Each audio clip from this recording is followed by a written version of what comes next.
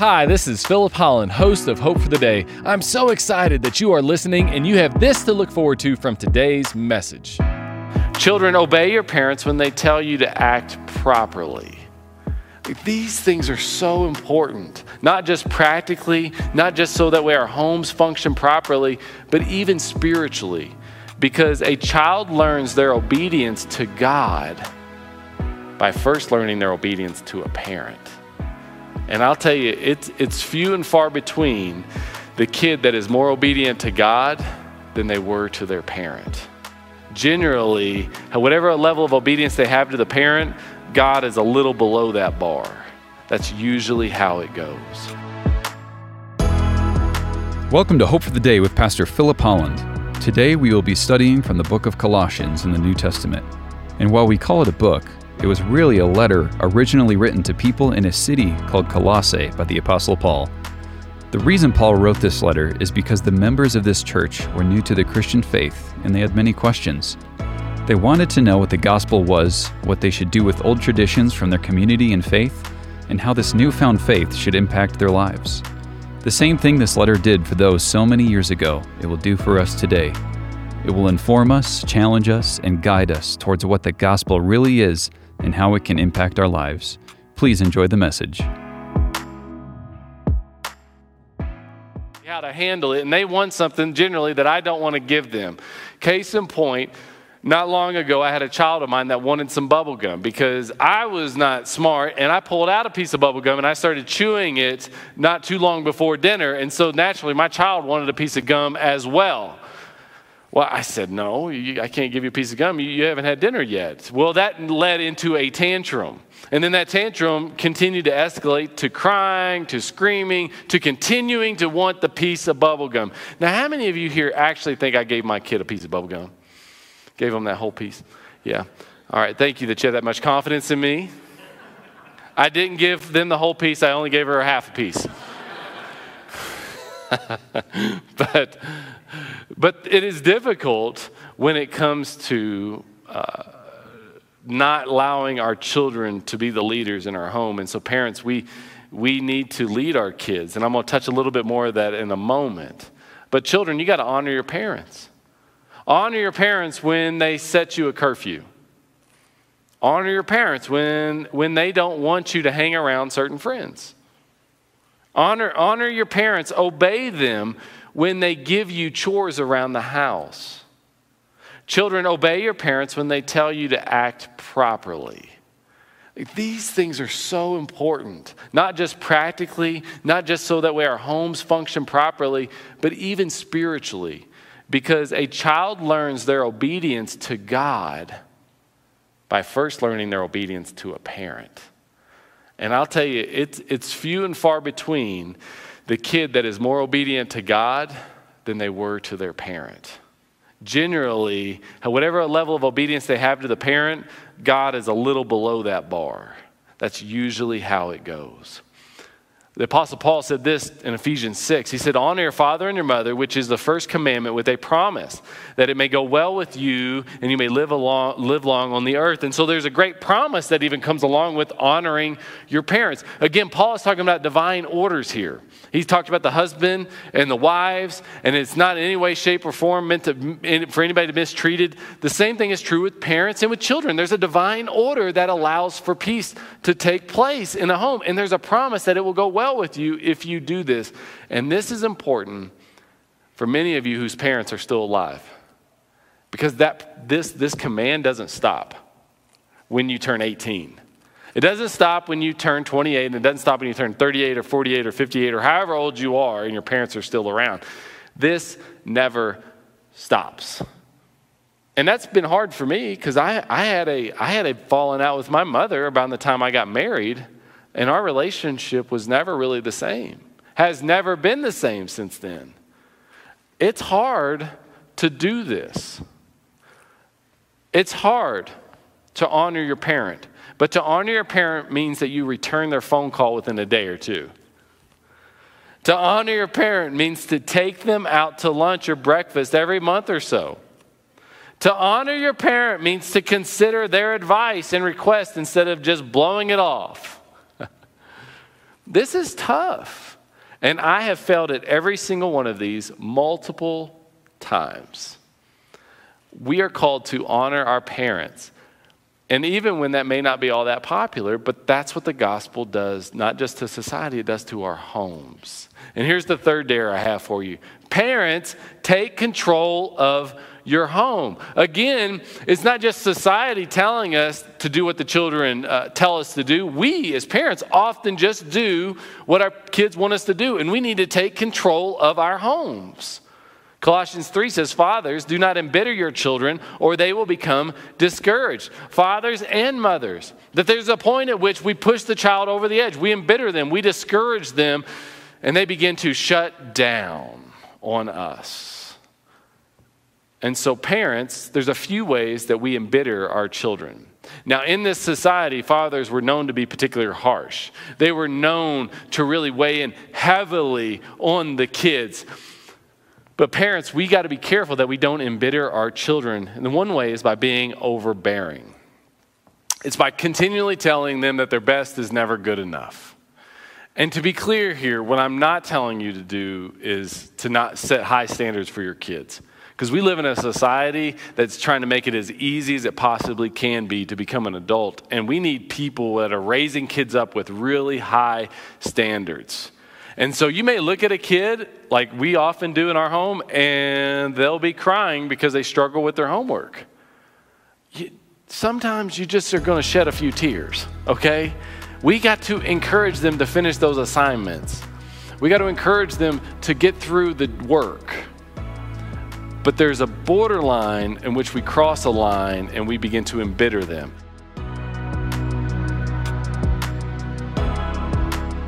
Thank you for tuning in to Hope for the Day.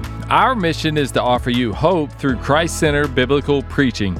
We certainly hope that this broadcast is doing just that for you today. You might not know this, but each of these sermons are recorded live at Valley View Christian Church in the Denver metropolitan area. If you live in the city, we'd love to meet you in person. We offer Sunday services at 8 a.m., 9:30 a.m., and 11 a.m. We have programming for children of all ages, dynamic worship, plenty of opportunities to get connected beyond Sundays, outreach initiatives, and much, much more. Do you want to know why we do all that we do? Because so much of our church leadership has had their life changed at a local church. Because it's here that we met Jesus, and He changed our lives, and we want Jesus to change your life as well. So attend a service at Valley View Christian Church. We would love to meet you personally. We're located just south of Highlands Ranch off of Highway 85, Santa Fe. You can go to our church's website, valleyviewcc.com, for more information. And again, those Sunday service times are at 8 a.m., 9:30 a.m., and 11 a.m. Now let's get back to our program. And what's interesting about the Apostle Paul, one biblical commentator put it this way. He feels like the Apostle Paul is writing this from his own personal experience. And he says, there is here a quivering note of personal emotion. And it seems as though the heart of the aged Paul was reverting to his past and recalling the loveless years of his own childhood. Nurtured in the austere atmosphere and traditional orthodoxy, he had experienced scant tenderness and much severity and had known the plague of a youthful, broken spirit. And so Paul was pushed to the brink. And so as he's saying this, he probably experienced a father that often discouraged him and embittered him. And so when do you cross a line of being overbearing? Well, there's probably a few ways, but I'll tell you one.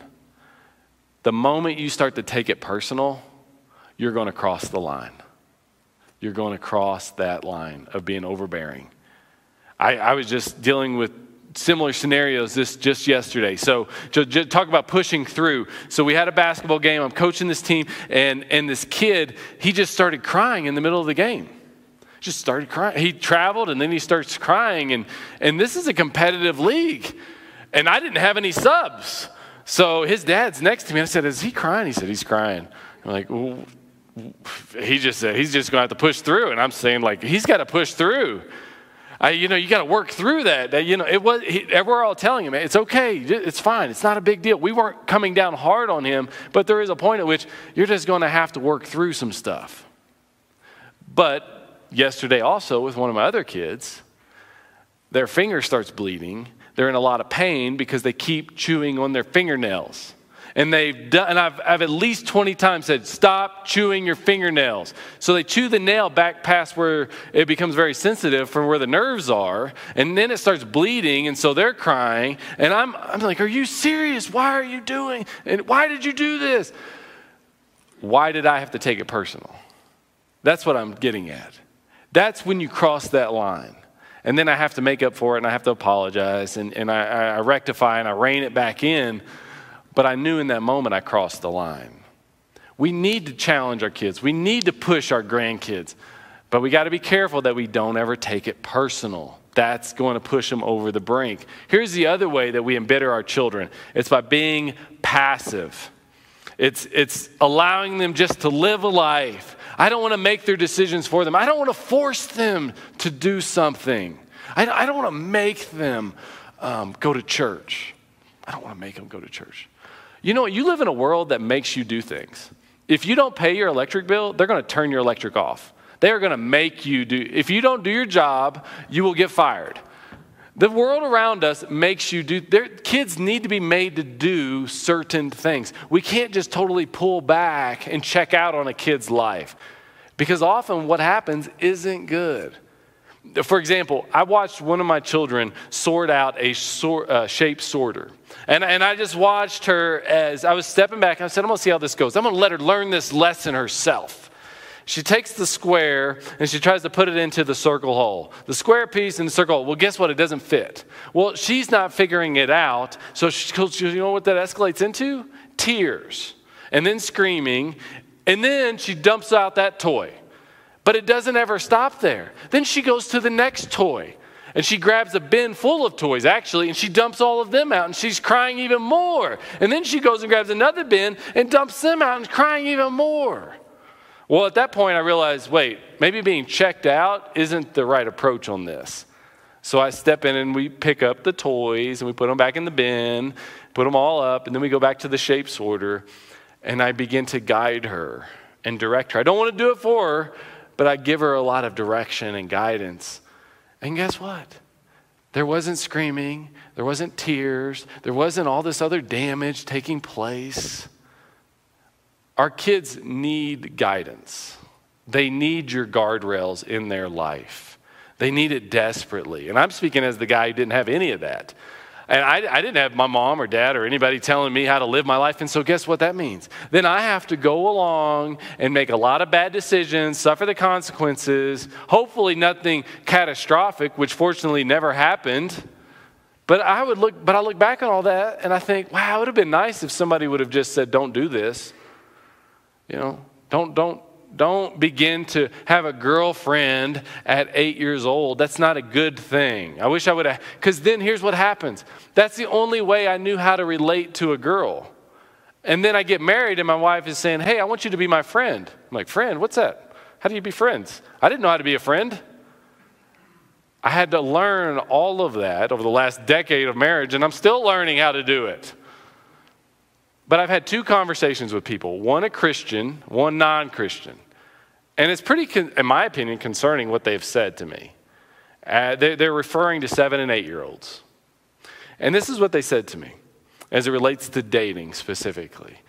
They had slight reservation about having their boys having a girlfriend. They're like, well, we're not sure. But here's what both of them said. But it's so natural. It's just natural.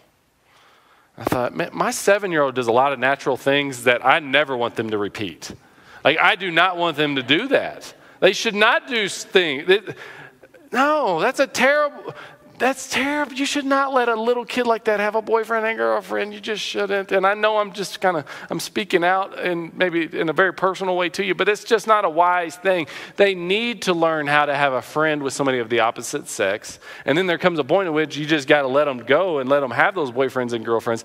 But it shouldn't be happening that young. And it's natural is ridiculous. We are broken, sinful people, and we will lean into things that, while natural, are not good.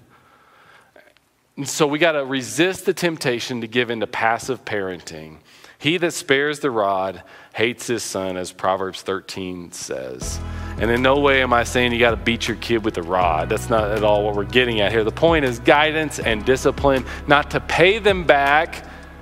It's to get them back on the right track, which is what God does in every single one of our lives, and that's how he displays his love for us. Thank you for tuning in to Hope for the Day. I hope that this message has been an encouragement to you. I know that it has been to others. You see, it is through the generous contributions of people like you that this ministry can thrive and get God's truth out into the world. I recently received a card from someone who said, "Thank you for these messages on Hope for the Day. They are encouraging and refreshing as we get the opportunity to hear biblically centered teaching that continually points people to Christ." And that is just one of several notes that we have received of those who appreciate the teaching here at Hope for the Day. If you'd like to become a partner of ours, just go to Valley View Christian Church's website at valleyviewcc.com. It's there that you can click on the Give tab, and then you can designate your gift to go to the Hope for the Day ministry. And we would love it if you would partner with us in this way, and I know many others would as well. If you are in the Denver metropolitan area, we wouldn't want you to just be a supporter of ours. We want you to attend one of our services in person to be a part of the experience that we have here at Valley View Christian Church. We offer 3 service times on Sunday at 8 a.m., 9:30 a.m., and 11 a.m. And it's at each one of these services that we record the messages that you hear here on Hope for the Day. Now let's get back to today's broadcast. The fourth dare that I have for you is to work for God, not for people. Now, where do we get this from? Well, in this society, slavery was very common. Some have speculated as much as a third of the Roman Empire was had some form of slavery a part of their life. Now, generally, it wasn't for their entire life, and it wasn't the harsh conditions of 18th century American slavery. But it was slavery nonetheless. So Paul doesn't come out outright and just say, hey, this is wrong. What he does is he takes the gospel again and he infuses it into the system that was at play here. And he says, slaves, obey your earthly masters in everything, and do it not only when their eye is on you to curry their favor, but with sincerity of heart and with reverence for the Lord. Live your life and do the work that you are doing, not to get approval from man, but to get approval from God. Whatever you do, work it out with all your heart as working for the Lord and not for human masters. And so the lesson that we learn there from this particular passage is that our focus is meant to be, again, on God and not on others. And I want to apply that to our workplaces, because many of you have employees. Many of you are an employee of somebody else, and you need to work as you're working for the Lord and not for man. And if you are a Christian, you should be the best worker in your work environment. Several years ago, it was a different church. I was in the process of hiring a children's minister. So while we were trying to find a children's minister to work for us, we contracted some people on 3 and 6 month contracts just to come in and help fill in some of the gaps until we could hire somebody. So we hired this girl to work in our nursery and early childhood, and she was just going to help get us by again for a short period of time. And she was amazing. She was always on time. She responded to emails and text messages. She was great with the parents. She was good with the kids. She was even nice to other volunteers that filled in with her. She was incredible. But about 2 months in, we find out she wasn't a Christian. And I'm like, oh my gosh, so we're a church, and now we're hiring people that don't even believe what we believe. What's going on? It's just these you make a mistake. But she was great. And then we were trying to solve the situation, so we went out and we found a girl who was a Christian. And as we found the girl that was a Christian, we went in and hired her. We brought her in to fill in. And it was an hour after the first service or the first weekend that she worked for us. Within an hour, I started getting complaints about her. And she was the Christian. She wasn't nice to the parents. She was on her phone half the time. She didn't engage the kids all that well. The room wasn't cleaned up properly. And so I got the non-Christian who's the great employee. I got the Christian who's the terrible employee. And that's a problem. That's what happens when we're working for man. That's what happens whenever there isn't a standard in somebody's life and we're not working for God.